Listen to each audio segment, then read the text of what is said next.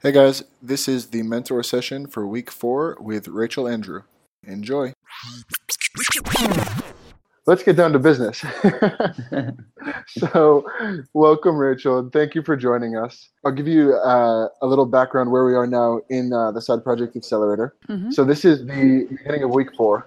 We have 14 members. It started out like this. Each week they're getting a new lesson. So they've been setting up their blogs, starting to write, setting up their email list in MailChimp. Now they're getting into doing things to engage their users, like creating content upgrades to drive subscribers to their list. That's where they're at now. They're overwhelmed. They're working a lot, and they're excited to hear from you. In the Crowdcast, basically what we do is we have questions below that they can upvote. The users are all over the world, so they're all in different time zones. So most of them actually are viewing the recording of this, and we turn the recording also into a podcast so they can consume it that way, and are listening when it's convenient for them. So they've submitted some questions already and asked us to ask you questions, and that's it. And we'll just have like a casual conversation about you, your side projects, and your kind of journey to get here today. You want to start with, can you just tell us a little bit about yourself and give us your background? I'm a web developer. I've been a web developer for a long time, since about 96, something like that. So, I've been doing this for ages. I have been self-employed since 2001. I was working for kind of .com companies and through the sort of .com crash and decided that I would set up on my own. It was probably more stable. So I've been self-employed since then. And I was doing really web development for design agencies mostly. So they would design things and then chuck it over the fence and we'd build it. And that was what we did until we launched Perch, really. Cool. And so Perch started out as your side project, right? Yeah, absolutely. Yeah. Can you tell us a little bit about that? How did you first start working on Perch? Well, we needed something that was a kind of a lightweight solution for the customers we were working with, the clients we were working with who were building large-scale content management system stuff. And they tended to be design agencies, and they'd have small projects too. So it was when they were saying to us, well, what can you recommend that's a small, lightweight thing but works kind of in the same way to your big framework? And there wasn't anything to recommend, so we thought we'd build it. What were you using at the time before there was any solution? Well, we'd often end up building like little scrappy things for them to do that kind of editing, just sort of like something that would let them edit on their homepage, the news on the homepage or something. They didn't want to install a full solution. So we'd kind of end up keeping building these small things. And we figured there was a space for something that was a bit more of a product, something that could just be dropped in and perhaps that they could do themselves rather than asking us to do. Okay, so you were working in the web design agency, and basically part of the requirements for the project was to give the client some way to edit the website that you were building, or something to do after your work. Yeah, I mean, it tended to be the situation where they'd build a website that was completely static, and then the client would say, oh, I just want to be able to edit that bit of text on the homepage, or I just want to be able to update my about page. And they didn't want to have to rebuild the whole thing in a CMS. They just wanted something small. And that's really where Perch came from. Mm-hmm. Cool. Very cool. So totally the needs of the client.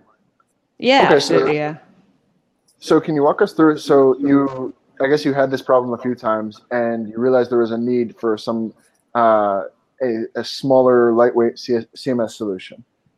So how did it begin that you started working on it as a product? Well, as soon as we started building it, we were like, oh, well, this could be a standalone thing. It doesn't need us to implement it, So that was sort of an interesting thought. And then so we just thought, well, let's try it. Let's try building it as if it's completely standalone and see if anyone wants to buy it as a thing like that. So we had no kind of experience in products. We were completely just web developers who built things that people asked to be built, as a project. So we didn't really know what we were doing or anything. It was just like, well, we'll see if it works. Yeah. And how was that different? Starting to build, a product and market it and do something that wasn't just client work. I don't think we realized how much other stuff we'd have to do, because the product is a tiny, tiny part of selling something, and especially then because it was before you had things like Stripe, and so we had to build an entire way to actually sell the thing and to license the thing, and Oh wow. building all the docs and all that sort of stuff, because there's an awful lot more stuff now that lets you sell something online than there was.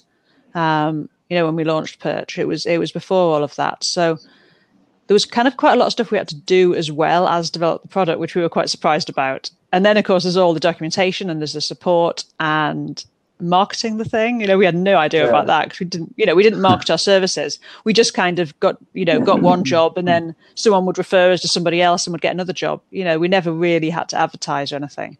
So that was that made a big change, that we were having to actually think about, well, how do we market something? Okay. So how did you decide to market it? Well, to start with, just sort of like via our networks, really. We both myself and Drew, my husband and business partner, were sort of fairly well known on the internet for web standards type things and stuff. So we started by just telling people what we were doing, and saying, we're doing this CMS. It's going to support really good front end development. Would you be interested? And talking about it. And so that was really where we got started, was just sort of sharing what we were doing with your own audience and your own community. Yeah, with our own audience, and just talking to people about it. And we were surprised that people were actually quite excited about the idea, which was pretty cool. So let's take a step back, actually. So you mentioned that you've been a web developer since '96, and you have been, I guess, what time did you start writing about your experiences and sharing and blogging and creating this? Probably around 2000 or so. But I mean, even before then, I kind of learned how to do this stuff because I come from a theatre background. I'm an ex-dancer, and then I was working backstage. And when I was pregnant with my daughter, I ended up with this computer, and sort of poking around, I managed to get it online, and I found other young people who had children and were having children, because I didn't know anyone who was going to be a mum. I mean, I was 21 when I was pregnant with my daughter, and I didn't know anyone, It was like, so I was using the internet just to get information and to chat to people on forums. And everyone there was also building websites, because there was no Facebook or Flickr or anywhere to put your pictures. So if you wanted to share your baby photos, you had to build a website. So we were all teaching each other HTML. We'd figure something out and we'd share it. So right from the very start, as I learned something, I was sharing it with other people. So the more I learned, I just carried on writing about this stuff and saying, well, I've figured out how to do this. This might be useful to someone else. And that's really what I've always done. So I think I formally started writing in about 2000, but I've always, ever since I first started writing a line of HTML, I've been sharing it with other people. This is so cool because it touches on, you basically touched on two things that we're really trying to teach in the program. One of them is, we call it kind of a giver-taker mentality, that you should be trying to first give to people and give them value, and before you try to take something from them. So you I don't know if it was even, were you doing this consciously, or this is just kind of like your own good nature and who you wanted to be, that you were just wanted to share your experiences and help other people before you had any sort of product or something to sell them? It just seemed to be that was kind of the way the web worked. That like no one knew how to do any of this stuff, like, for a long time. So it really was just like the person who was 2 steps ahead would be teaching the person who was 2 steps behind. And actually, I think it's still like that a lot of the time. There's huge amounts of stuff where there aren't really any experts. There are people who've just figured out that thing. There are bits of CSS that I know really, really well, and I can share that. But there's other bits of CSS I hardly know anything about, and I look to somebody else and say, I don't know this. Can you explain it to me? And that's kind of the way the web works. We're all just learning about new stuff and kind of passing that around. And so that just seemed to be the way things were. And so it seemed the right thing to do.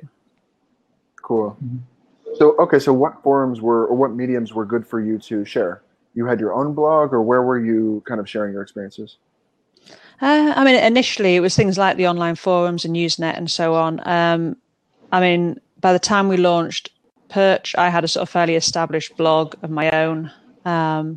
and was also sort of active on various different places, and obviously on Twitter. And I was a fairly early adopter of Twitter, which was around by the time we launched Perch. So yeah, I mean, it's always just been where the people are, where other people are, I'll be there. I'll join Slack teams now because there's people there. Whatever, really. Is there anywhere else you're joining today that you, like you said, as an early adopter of Twitter, something that you're kind of like trying to be an early adopter of now? I'm not so much. I'm not really consciously that. It's just that it tends to be that we know what it's like. The web community all moves on to the next hot thing, and so we all just go there because that's where everybody is. I kind of miss the early days of Twitter when it was just nerds. But then again, I was very sad when all the normal people joined Usenet. So cool. Okay, so what I want to get into is basically how you're using the audience that you've built over the years and actually able to monetize and make a living off of like your marketing through it. So can you touch on that a little bit? What you're thinking about as you're marketing your products and maybe other ways you're monetizing through your audience? Yeah, I'm not convinced I'm amazing at doing it. I'm always someone who is happy to give stuff away for free, and I always have to remember that no, actually, you do need to also make a living out of this stuff. And I do a huge amount of stuff for free. I mean, things I do for the CSS Working Group, I mean, that's completely voluntary, even if I have to fly to a meeting or whatever. And the time I spend every week on the telecons and things. And then a lot of the writing I do that for free. I just do that. So it's kind of getting a balance between that. Yeah, well, and just even writing on my own blog, figuring something out and just writing it up, and generally helping out people who email me and things. So I think you kind of, I'm very happy to volunteer some of my time and skills to help other people do this stuff, because I know other people help me out too. But I think that we do have to, as a community, be willing to say there is value in this stuff that I know and I know how to do, because otherwise we start to see people. And I guess as I'm getting older and I realize that I can't be working like this forever. We do need to actually make money for this stuff. And there are various cases where we're seeing people who are getting to a point they can't work, but they've not really stored up anything for themselves while they've been giving back so much to the community. And so I think, I've written about it in the past, but I think it is worth people thinking about how they actually make money out of their skills, as well as doing great open source stuff and whatever. So I try and find ways to really fund the stuff that I'm doing, so for instance, I've got a CSS course that I do online, I do in-person workshops, and that stuff really just helps me fund the voluntary stuff I do as much as anything. So I'll try, and I certainly don't feel bad about if someone's reading an article of mine that I've published for free, sticking an ad on the bottom of that for something I'm doing, which is paid, and so that's the kind of stuff I do is, I don't go out there shouting about my stuff that much, but I will make sure I link to it and make sure I tell people about it. Cool. Okay. Actually, we have a question here about the CSS course that you're doing. So can you tell us a little bit more about it? So really that came from, I've been doing these in-person workshops, and I've got an absolute ton of material, which is all written up. But there's only so many of those live workshops I can do, and I can't do them in various places without great hassle. Like I want to go to America and do a workshop, then I've got to sort out visas, and it's an absolute pain. I'd have to be earning an awful lot to make it worthwhile me going and doing that. So other than that, I thought, well, what can I do with this material? And so that's why I did the online thing. And also I was getting sort of an email a week from someone saying, oh, I'd love to be able to do your workshop, but I'm in America and you're doing it in the UK, or, So I thought, well, let's put this. So I've got the material, and I'm updating the material all the time. So I keep the whole lot in track. So I've got people doing it online. And then I obviously go and do a workshop. I did a workshop in Australia recently and wrote a new bunch of stuff, which I'm then sort of recording and putting out into the online course as well. So it's kind of a way just to repurpose and use that material in another way, which I'm creating anyway, because I've got people who want me to do these workshops. Very cool. So, okay. So specifically the workshop, how would you say you're marketing it? just through the blog linking or anything else? Yeah, at the moment, I mean, I've not had a huge amount of time to do any major push of marketing. I sort of put it all online. I actually put it online at the same time as we were launching our shop add-on for Perch. So it's all built using Perch Shop.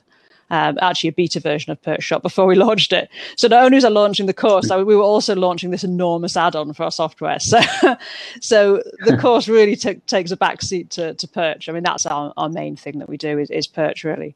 So yeah, I'm hoping we're actually busy doing the sort of next version of Perch has got a big UI update in it, which I'm working on. And I think after I've sort of shipped that, I'll probably go back to the course and do some actual more sort of formal marketing of that. But I mean, I get, a few people a week sign up for the course, just via people who read something of mine and come through. Or I've had, a couple of companies have signed up a whole bunch of people, which is great. Cool. So yeah, cool. So it sort of ticks along quite nicely. And as I say, it's just another way to use that content. If you're already creating stuff for one thing, if there's a way you can reuse it or use it in a different way, that's just a really great idea generally. That's awesome. Cool. So it's kind of like an evergreen workshop. The materials is available all the time. It's not like a specific period of time. Mm-hmm. And can you talk about how you chose to price it and what it's priced at now? I priced it at $199, I think. Yes. I basically thought of, the in-person workshops tend to be around $400, something like that, is about what they'll charge for a seat at a workshop. It might be a bit more or a bit less, depending on whether it's tied to a conference or something.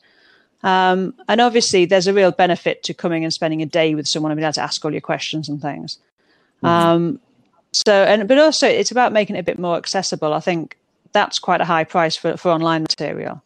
And so I sort of tried to think of, what's a sort of middle balance between just what you charge for, say, an ebook and what you charge for an in-person kind of workshop. And yeah, it seems to work. And I'll do discounts for when companies sign up teams. I'll do a discount for them and things if they're signing up a bunch of members. Mm-hmm. But pricing's really hard.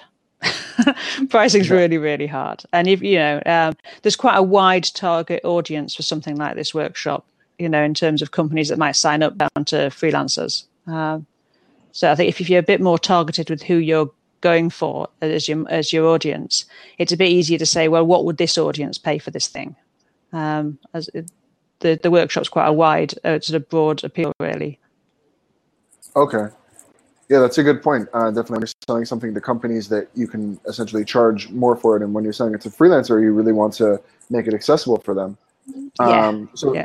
Yeah. So, you said you had a few signups a week on it. Is this passive for you at the time, or is it requiring a significant amount of work, or it's just kind of like kind of passive income rolling in for you? I'm already working on the material. I mean, a lot of the material is about very new CSS stuff, which is changing all the time, but I'm researching that anyway. So I kind of just update it as it changes. And then there's a Slack room, but that tends to be fairly quiet. People, as they're working through the material, might get stuck or might have an idea or might have a question or want to know if they could do this or that. But so that sort of, every now and again, someone will hop in there and have a question. But as I say, I'm answering those sort of questions anyway a lot of the time for people. People email me stuff or, ask me stuff on Twitter or whatever. So I'm always happy to chat about interesting CSS things. That's not a problem. So it's mostly you answering questions in Slack, or is it other members answering other members? Sometimes, there's now they're getting more people in there. You get people actually having a discussion together, but typically it's people just want to ask me something about the stuff they've covered. So cool, very cool. So back Perch. You say Perch is you're spending most of your time on today, right? So how much time is that? That's a lot of time. We still do all the support for it. So I've spent today moving all our documentation from one format to another because we're sort of relaunching the docs and tidying them up. There are hundreds and hundreds of documentation pages for Perch. It's a lot of work. We'd like to get in a position where we can hire someone else to do some of this stuff. because Drew, who's my husband and business partner, he kind of owns Perch Core, and he does most of the actual PHP development on the product itself. Okay. I do all the DevOps. I do a lot of the writing of stuff, so documentation and things, videos and stuff I do. We both do support. I do all of the business-related stuff, so all of the, getting the accounts ready for the accountant and make sure the books are kept up to date, and I do all the legal stuff and all the ridiculous bits of paper that come from the government. I deal with all that. So that's kind of how we split it up. So I tend not to actually work on the core of the product. I sort of work on everything all the way around that and all the other stuff that you have to deal with. What's it like working with your husband? I'm just used to it. Yeah, everyone asks, but no, it's fine. I mean, yeah. I mean, I travel quite a lot, which probably helps. But no, we've been working together since 2006. I think he joined the company. It was around then. So, because he was working for Yahoo, but was already doing bits and pieces because I was just getting way too much work, and so he was then helping me out. At the time, had a very, very similar skill set. Now we've sort of diverged a bit in the stuff we concentrate on, but. Yeah, it sort of made sense that he worked with me, so that's what happened, and yeah. And does he also do? Is he also kind of like a public figure, speaking and writing and stuff, or that's mostly just you? He used to do more than he does now. I tend to do more speaking these days. I don't know; it's just kind of how it's worked out. So yeah, but he was doing speaking really before I was, and has also written a book and. Yeah, I mean, we're both Web Standards Project members, sort of together. So, yeah, we've both been involved with this kind of stuff for a long time. Power couple. Very cool. Very cool. So I want to jump to a question we have here from Adir. And Adir asks, what tips would you give someone who's making his first steps in creating a side project? Keep it small. Start with the smallest possible thing you can actually start with. I mean, the first version of Perch was tiny. It really was just a content editor. It was missing so many of the features that you'd think a CMS should have, but it was fine because it was what we kind of marketed it as. So, if you start with something small, you can always see then what your customers actually want. And the things that we first added to Perch were different to what we thought it needed. Really? We were right about some things, but there were other things. I mean, we never ever imagined that Perch would end up being really a fully fledged CMS. We've got two versions. We've got a bigger framework version of Perch. We've got the e-commerce stuff. I mean, all of that was never on any roadmap, or in just nothing we'd ever even thought of. But it started the core of Perch that we shipped, the sort of version 1, really took us about 4 weekends to put together. It was tiny. It was a very, very little thing. And if you do that, you've not invested a huge amount of your time. If it doesn't work or you need to change what you're doing, you've not sort of spent a huge amount of time. And it's not like this big deal, like, oh, you've built it up into this big thing and then it falls flat. It's like, okay, so that didn't work out, and you can move on to the next thing. Cool. So you said it was just 4 weekends. You were working full time and just on the weekends together? Yeah, we're just sort of putting it together, and then probably about the same amount of time on the kind of other stuff that we need to say we had to build a way to sell it and so on. But yeah, it really wasn't a huge amount of work, and it was. I mean, the other thing is it was something we needed. So even if no one had bought it as a standalone thing, we'd have been using it for our clients for those little projects that I mentioned. So there was kind of no way we could have lost. We'd have either had it for us, and we did for a good while. We were using it as well as selling it. But yeah, I mean, it was kind of a win-win, whatever happened, really. We knew we wanted it and we hoped other people might want it, but it was okay, whatever happened. I love this mentality. I like the win-win, and not, going all in anymore. I think Sagi and I both experienced this a lot ourselves because we had 2 startups together.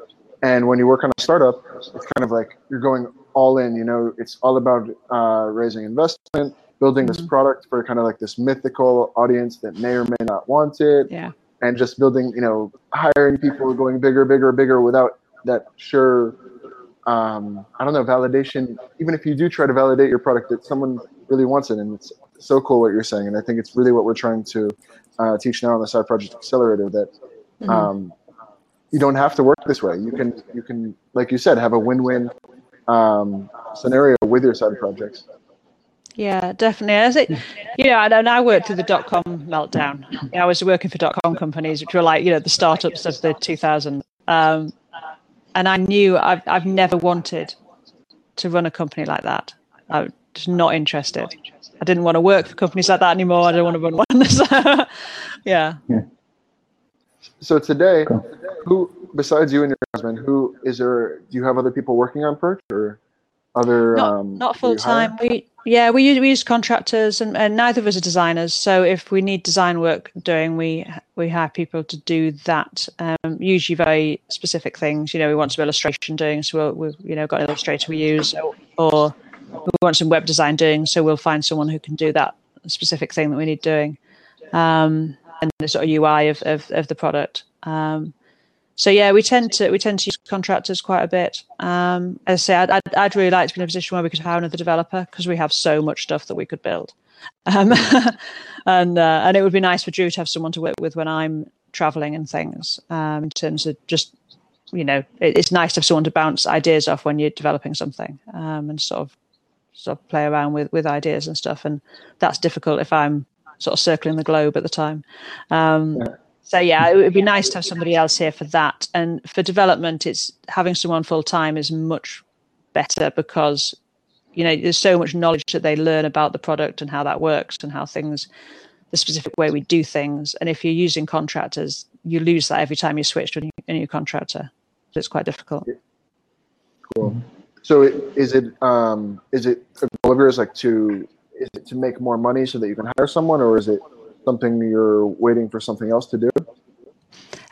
Yeah, I mean, it's making sure we've got the money to sustain that role and to sustain it long term. I tend to be fairly cautious, and that's sort of my nature in business. I like to make sure that if we're offering someone a job, that there's no foreseeable problem there. I mean, obviously you can't know 100% that you're going to have the money for the next 10 years, but at least that we're fine for at least the next year. That has to be okay for me, because it's people's livelihoods, and I wouldn't want to be in a position where I was taking someone on without knowing that.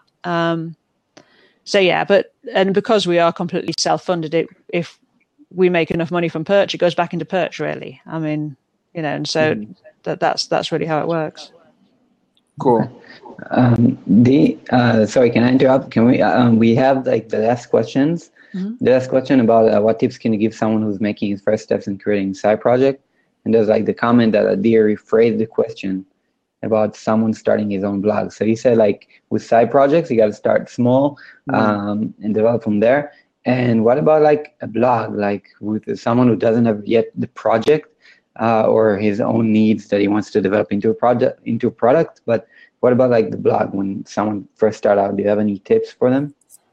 Well, if you're intending to build up a community that you're hoping to sell something to, then even if you haven't got the product yet, you need to identify who you're going to be selling a product to, and then you can create material for those people. So, I mean, if you took Perch as an example, if I was sort of starting over and didn't have this product but knew I wanted to create a content management system, I wouldn't be writing about content management systems, because actually web designers don't care about content management systems. What they really care about is being able to sell more websites, be able to develop things more quickly. They care about being able to make their clients happy. They care about, their CMS not destroying their front-end development. Those are the things they're caring about. They might be caring about interesting front-end development topics or whatever. Mm-hmm. So that's the stuff I'd be writing about. And then also, dropping in stuff about the product here and there, or saying, oh, this is something that we're developing, or maybe a little link to a landing page as I went further along. But it's identifying who your audience is and what they're interested in. If you just talk about your potential product, you'll probably not get anyone reading it because nobody cares. But if you can give people advice on the things they care about that happen to lead into the product that you're going to have ultimately, that's how you build an audience. Okay, and how does that connect with let's say your passions, or if you have like maybe your audience, or you want to build products for a specific audience, but you wouldn't have fun blogging so much about that, or you don't have enough value to give on that subject. So how would you suggest to go about that? I would very much suggest, if you're doing a side project, you should do it for an audience that you really like, because there's going to be you having to talk to them. If you've kind of got an idea for a product and it's like, I don't really like these people, or I don't have any connection with them, then you've kind of got to wonder if that's something that's worth you doing as a side project, because it's going to be you doing it. So, it's not like you're developing a product and you're going to get a team in who are going to do all your marketing and talk about it and things. I like helping web designers know more about, say, front-end development, what have you. So writing that stuff, that's cool. I enjoy doing it.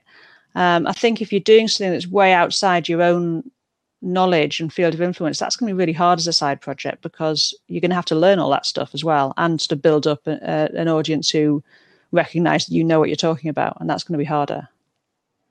Cool. Do you have any tips for when you're first starting, though? A lot of people I know in the program, and I've also felt this myself, that when you're writing about something, you don't want to be, you're afraid that you're like, am I qualified to talk about it? Do you have any tips for how to kind of present things in a way that, or get over that fear of that I'm not qualified to talk about it? None of us are qualified for anything. When I was asked to write my first sort of couple of chapters of a book, because I left school at 16 and went to do dance at college. So I've not really got any sensible qualifications. I've got like a ballet teacher certificate.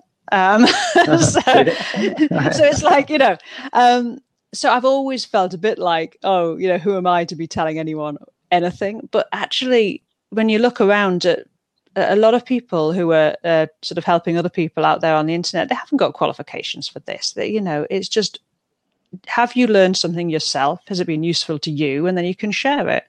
You don't have to say this is the only way to do this. You say, this is the way I did this and it worked quite well, so I'm sharing it now. And that's what I've always said, I do interesting stuff and then I'll share it. And people can take that or leave it, really. It doesn't come with any special qualification behind it. And most things don't need to. Yeah. Cool. All right. Great. Wait. All right. So you want to jump? We have another question here about your in-person workshops. Mm-hmm. So Sigi, you want to ask? Yeah, that's actually my question. I posted some questions that people ask me and some questions that are mine, actually. So I think you talked about that before, but like my question was like, how do you market your in-person workshops? Because I had a couple opportunities, like companies reached out to me because I know Sketch, and I wrote about it. So I'm like kind of the first one in Israel to write about moving to Sketch from Photoshop. And then like only 2 years later, companies now are waking up and moving to Sketch, and they're coming to me and they're like, okay, we see you wrote about it, now can you give us a workshop? So that's great, and I would love to get those opportunities. But I was wondering, like, do you market your in-person workshops to companies that you would like to go there and do that, or do you not even deal with that? Because I find myself, on one hand, I don't even have time to go and market this because, we're working so hard on so many other things. But on the other hand, I would love to give some more in-person workshops for companies. Mostly I end up doing them, and where they seem to work best is when they're sort of alongside a conference, because you'll find that people will be happy to sort of pay for a workshop, like a sort of a ticket that includes a workshop, more than they'll go to a standalone workshop. So most of the stuff I do will tend to be linked to a conference. So, and either people, get a conference ticket that includes the workshop, or, they're coming along anyway, and so they'll do it as well. And they seem to work the best. I can imagine they'd probably work quite well for Sketch as well, just sort of thing that people going to a conference might like to spend a day then really learning how to use that. Yeah. So, and generally conference organizers are quite interested in doing workshops. Because I think they'll sort of have them the day before or the day after. People are already there. And I think it's a much easier sell for someone to say to like their boss, oh, I'm going to go to this conference and do this workshop as well, and these are the things I'm going to learn. Okay, cool. So you approach conferences or like? Yeah, I mean, it say where I can, because it really needs to be the UK and Europe, unless people are willing to do the whole visa thing with me because actually, running workshops like in the States, I mean, it was fine in Australia. There was a sort of specific visa for it, and it was sort of easy to sort out. But yeah, you have to check if you're going outside of your own country that you've got the right visas and things, because obviously with a workshop, you're actually earning money doing that, and that can be a problem. But yeah, I'll mention it to conferences to say, would you be interested in doing a workshop? Because it's a way to make money. You don't earn a lot of money conference speaking, but whereas the workshops, you can actually make a reasonable amount of money to cover your expenses and things there. Okay, cool. Sounds good. It's actually a very good tip, because I never thought of that direction, to just like talk to people who do conferences and stuff. So. Yeah. Well, because they've already got the setup. They've already got usually the hotel or whatever where they're running it. So it's a kind of an easier way for them to do a workshop. All right, cool, great, thanks. All right, Adil, you got another question? Yeah. Yes. Your blog talks a lot about a lot of different subjects. So how do you find the balance between the subjects that interest you and the ones your readers are interested in? Are there things that you want to write about that you don't? I don't write about things that are going to cause an army of trolls to come and chase me down, because I can't be bothered to deal with it. But yeah, it used to be more of a personal site. It's become more of a work site, but I wouldn't not post a personal thing. It's more just that I don't tend to write about that stuff really. It's not that I'm secretive. It's just that I don't think it's particularly interesting. I sort of write about the stuff that is interesting, which tends to be the stuff I'm doing on the web or whatever. So that's it. You've got to be careful what you write about. I ended up writing about VAT, the tax in the UK, because I figured out something about it that the accountants hadn't. And so I wrote about it thinking to sort of alert other people. And now I get every day, I get several people emailing me with complicated tax questions. And I'm I'm a web developer. You want an accountant? So it's so you've got to be careful what you write about, because my blog's so well indexed by Google. I mean, it's been around for a long time, and I write reasonable content. Of course, I'm coming up for all these searches about VAT, and so now the world thinks that I should answer their questions about VAT. So yeah, I've got a standard reply in my mail clients to say, I think don't ask your accountant about web development, and don't ask me about tax. Yeah. So yes. All right. So you say stay professional, in your kind of field.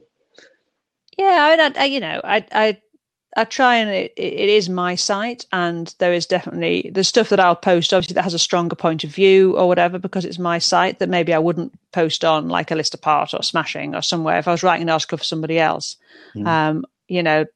You can be a bit more scrappy on your own site. You can just sort of post things because it's kind of what you think, as opposed to researching it and posting something that's really, really well researched because it's going out on somebody else's site or you've been paid for it or whatever. But but generally, yeah, it is more about the stuff that I do online these days rather than anything else. Okay. But one thing you do talk about fitness, right? Mm-hmm. You talk a lot. So can you get into that a little bit? You're an athlete, you're running marathons, and you write about it as well, right? Mm-hmm. Yeah, and I think I write about that stuff. I think it's important that people do look after themselves as well as, write great code and run businesses and what have you. I think it's very easy for people to forget to then take care of themselves and their fitness and what they're eating and so on. It's really easy just to end up, be hunched over the computer for 18 hours. And I do that as well. But, but yes, that's why I think I'm keen to share that side of things with people. And it's really cool when I see someone saying, oh, I've just started doing the Couch 5K or whatever. And, seeing you going out for runs at conferences has been something that has made them interested. I'm always trying to drag people along with me at conferences, but then it's not an easy battle. Do you run on a daily basis now? Yeah, I run most days. I do something, yes. So what's your usual run? About 6 miles ish on a weekday. I'll just, I go out. I live in Bristol, which is really pretty, and we've got a nice harbour. I've got a sort of 6 mile loop around the harbour. I listen to a podcast and run around there. Nice. What podcast do you listen to? All sorts of things. I like Startups for the Rest of Us. I think Which one? they do Startups for the Rest of Us. They do quite a good job of just talking about bootstrap startups and things. Right. That's quite a fun one. Various web stuff. I quite like CodePen Radio. They write about kind of running CodePen. As well, it's sort of, they bring up some of the sort of things about running the actual business that is CodePen. It's not just technical stuff, and I find that quite interesting. Nice. That's Chris Corey, right? Yes. Yeah. Okay. Yeah. And I really like the Tim Ferriss podcast just because I think he interviews such interesting people, and they're really long form interviews. Like they'll go on for like 2 hours talking to someone. Cool. And they're unusual people he talks to as well, not just the normal people who show up on every podcast. Yeah. Okay, great. By the way, do you know the Pat Flynn, SPI? Oh yes, yeah. Okay. Yeah, I've heard a few of his as well. Yeah. Yeah, David and I are kind of we really love his podcast as well. Okay. How else are you consuming content? Do you read a lot? Do you listen to audiobooks or? Yeah, I read a lot when I'm on planes. I read loads. Take the Kindle. So that I read very, very quickly, and I've got a good memory for stuff that I've read. I'm not much of a video watcher. I'd prefer to read stuff or listen to it when I'm running, doing something else. But so I tend not to watch videos and things. Any good books that you read lately? What have I been reading lately? I can't think of the name of it, but I read a fascinating book written by an airline pilot who just writes about the business of travel. So interestingly, I'll have to dig up the link for that because that was a really interesting book. I was reading it mainly during like takeoffs and landings, before you were allowed to get your laptop out on the plane. Because I work on planes, I'll just sit and work for the entire flight. But while you're kind of trapped and you can't get anything out, and you're allowed to now use your phone or your Kindle or whatever. So I was reading this book by this pilot during the takeoffs and landings. Cool. I spend a lot of time on planes. Yeah. All right. I don't know how you do it. It's so hard for me to work on a plane. I get on the flight and I'm just like passing out immediately, waking up when I land. No, I can't sleep on them, so much I work. Yeah, David and I right now in San Francisco, we just had like a 15-hour flight, and we're both like, no, either passing out or you don't have enough energy to work, so we kind of like watch movies or stuff, but. No, I'm on the plane. As soon as that light goes out, I've got my laptop and I'm working. It's 10 hours from here to San Francisco, and I will do like 9.5 hours of work. Cool. All right, we got one more question. You want to ask? No, wait. That's my question that I asked before, no? Yeah, but I have another question. So you have a cool thing on your site. You do like things that can be hired to do, and put on. You say I have a limited amount of time for external projects, and currently I'd be interested in projects in the following areas. So you're writing, consultancy, and then developing CSS for print in bold. So I'm curious. Yes. Why CSS for print? Because it's really interesting. There's a bunch of CSS specs that deal with print, like producing CSS for like PDF output or print output. And I recently did SitePoint's books, moved their process so they can use HTML and CSS to print their books. It's really interesting. So I just like doing it. It's something that I will be happy to be hired to do because it's fun. It's interesting stuff. You can do things like you can do all your footnotes and all sorts of stuff directly from CSS. So it's pretty cool. Cool. So you're doing actually full book page layout, basically like InDesign style work, but in HTML, CSS. Yeah, in CSS, the specifications. A lot of the publishers now are moving over to using CSS for their books. It was because of the self-publishing books that I figured out that you could do this, because I can't use InDesign. I know nothing about these things, but I know CSS. So really? Nice. Okay, wow. Wait, so you were working on something for your own book, or how? Yeah, I self-published a couple of books, and just in the process of working out how to create, all the different formats to get my, Kindle, Mobi, and EPUB and stuff. There's a thing on my blog, and I've written for Smashing Mag as well about doing the print CSS stuff. But yeah, it's interesting, and it's where a lot of the publishers are going anyway, because obviously you can do quick updates and then regenerate the whole thing really easily if it's all just CSS. Cool. Wait, so have you been hired already to do something like this? Yeah, I did SitePoint stuff. Yeah. That was a hired project. Yeah. You posted, because I'm really interested in the fact that you said, like, here's an area that I'm interested in. Okay, who wants to hire me to do it? Yeah. And that was because I don't have a huge amount of time to do stuff anymore, and I'm not particularly interested in just building someone's front end stuff for their website, because that's not that interesting. So if I'm going to do kind of consultancy, it needs to be something that I think is quite interesting, or that I know I've got very specific knowledge in, which I do with the book stuff. Likewise, I'd be willing to look at something that was very interesting around very new layout methods, because that's something I'm very interested in. There are certain things that I think that I'm one of the best people to do, where there's lots of things that like pretty much anyone could be doing. And I'd rather do the things that really I've got specialist knowledge in, because at this point, that's what's most interesting, really. Cool. It sounds like you have a really good handle over your time and how much it's worth, as far as how much of your time should be invested in something that you're passionate about versus just making money. Yeah, well, there's so much stuff that you can be doing. And it's very easy just to sort of, particularly with consultancy, if you're trying to have if you've got a product that you really should be investing most of your time in, like we are with Perch, it'd be very easy for me to take on bits and bobs of consultancy work. And yes, they'd make money, but it's better for me to put that time into Perch generally. So if I'm going to do consultancy, it needs to be something that's also kind of interesting or sort of personally satisfying, or where I maybe can learn something new. Actually, use some stuff that is very, very new and hasn't really been used much before, or what have you. That's probably what I'm more likely to do than just say, oh yes, I'll build your website sort of thing, because that's not particularly useful to me or anybody else. That they could find anyone to do that. So cool. So how much time do you still spend today doing consultancy?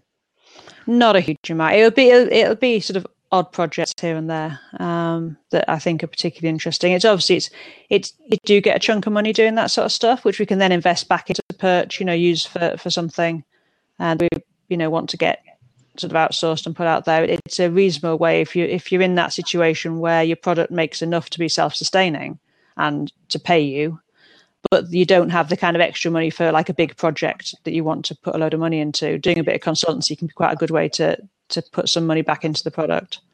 Cool, okay. That's really what self-funding your stuff's about. You make money so you can put it into the products where hopefully it's going to give you a bigger return. And that's pretty much how we've always worked. Cool. So I guess over time, that amount of the ratio between consultancy and Perch has really increased in Perch over time. Yeah. I mean, when we started, we were like 100% consultancy, and Perch was like evenings and weekends. And it took, I don't know, about 3 years or so for us to be full time on Perch. As I say, and now the other things that I do they're very much the side projects now. It's the consultancy or going and speaking at conferences or running a workshop. They're the side projects to Perch, which is our main. Perch is the day job, really. I feel like there's a magic number there about 3 years with side projects. That's about exactly the same amount of time that Sagi and I started Hacking UI as a side project. And after 3 years of nights and weekends only working on it, then we did it full time after 3 years. Yeah, so, it was really tough at the point at which we were kind of 50-50. So we were spending about 2.5 days a week, doing client stuff, and the other half we were doing all the support and everything for Perch. That was really hard because we so much wanted to put the time into Perch and build stuff, but we couldn't afford to, and we had to do the client work, and that was pulling us away, and it was just horrible. So I can 100% relate. I think we're in the exact same position. It is reasonably tough, I think. Yeah. Mm-hmm. Cool. So what was the point for you when you said, or was it based on the amount of money or just the passion, or what was the point where you said, like, okay, it's not 50-50 anymore. It's now, this is our main thing. We're doing it full time. It was really when we could afford to do it, because we were a couple, and my daughter was in school at the time. She's got another year to go, but I've been paying very expensive school fees for her for forever. So there was kind of a limited amount that we could reduce our outgoings in order to be able to go full time. Because obviously, if you can live very cheaply, you can go full time an awful lot more quickly. With a teenager in school, where I had to pay her school fees. She's training to be a dancer, so which is not cheap. So. There was a limited amount. I mean, my biggest expense really was her fees, and that wasn't going anywhere. So we weren't able to reduce our outgoings. And I mean, that's typically been the issue because I've always had my daughter when I've been working in the industry. So I've never been able to be this person who, lives in a tiny little flat with nothing or goes full on digital nomad or whatever because I've had that responsibility. So, it had to make enough money to pay the bills, basically, before we could do it. Mm-hmm. And do you have any tips to kind of manage your time? And I guess, all right, so you want to make more money, right, with the side project. And the first instinct of everyone is, okay, so let's work harder on it. Let's put more time into it. But do you have any tips of not, going overboard and still having time for your family and still having time to, do the other things that you love? Yeah, I'm just very organized with stuff. I think that it's very easy to waste a huge amount of time, especially if you're switching between, say, client work and a product.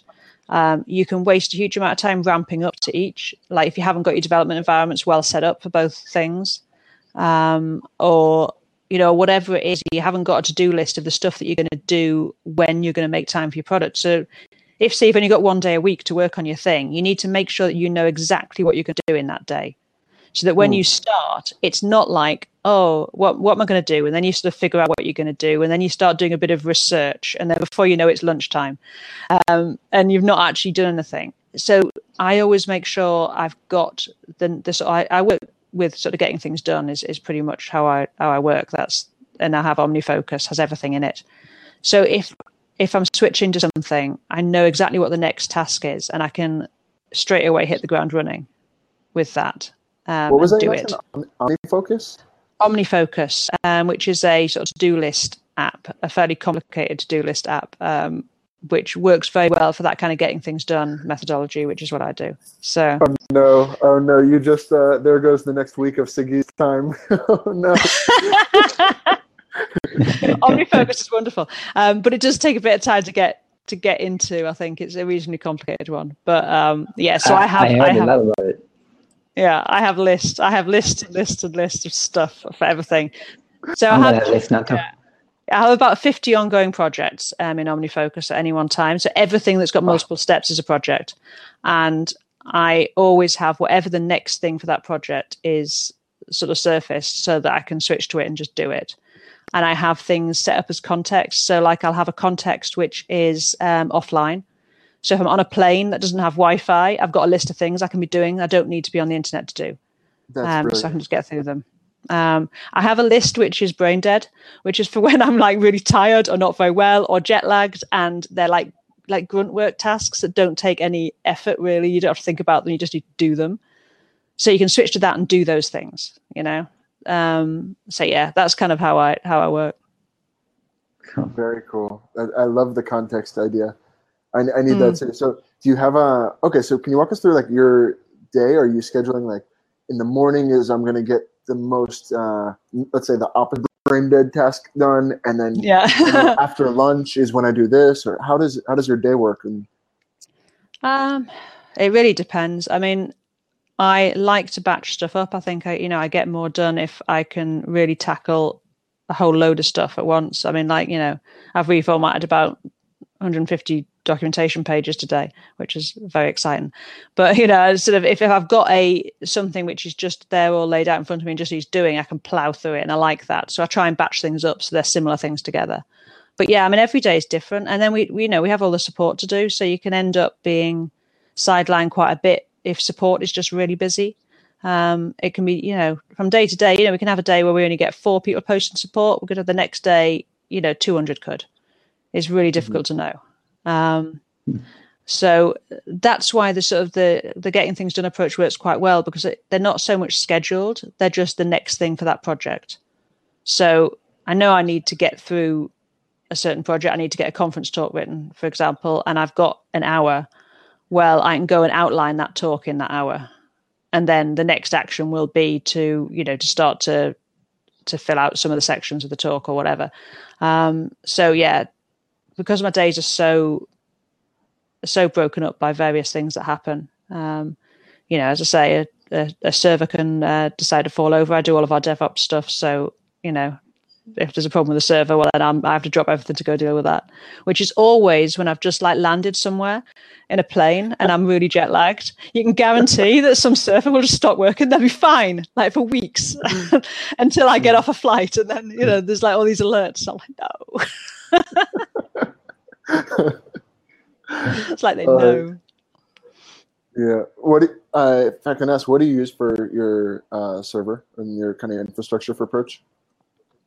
So we've got a whole bunch of boxes that are all now running Ubuntu, and because we're purchased PHP and MySQL, but it's self-hosted. So, but all of the stuff we write is in PHP because that's what we tend to write. So we use that behind the scenes for things like our forum and the activation and all that sort of stuff.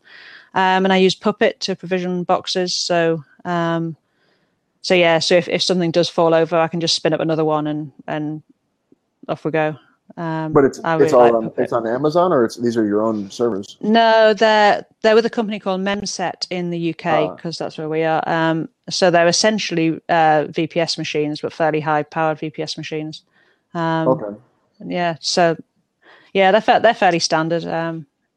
But yeah, they don't cause me too much trouble. But only after flights or mid-flight. Yeah, only after flights. So they know. Cool. Well, we're a few minutes over an hour here already, so don't want to keep you too much longer. But do you want to anything you want to leave us with, or anything you want to give to the group? Kind of last points that they should take into consideration. Well, I think sort of for me, it's do the things that you do enjoy doing. If you're doing something as a side project, do something that you like doing for an audience who you like, because it's actually quite a lot of hard work, and it's going to seem far worse if you're just kind of doing it for the money. If you're just doing it because you hope it's going to make you money, that's going to be really hard work, because actually it takes a long time for these things to make you money.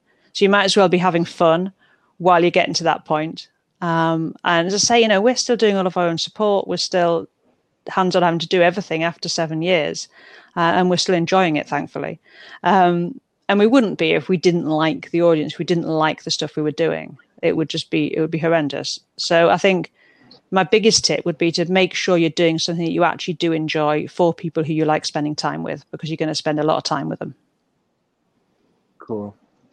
Wow, thank you very much. This was really insightful. Great. Thanks a lot. Yeah. No worries. I'm glad we got all the tech sorted. Yeah, and you got a chance to try out Crowdcast. So now you may want to go to Webinar or Webinar Ninja. So cool. Thank you so much, Rachel, and have a good rest of the day. Thanks a lot. Okay, thank you. Thanks a lot. Bye-bye. Bye.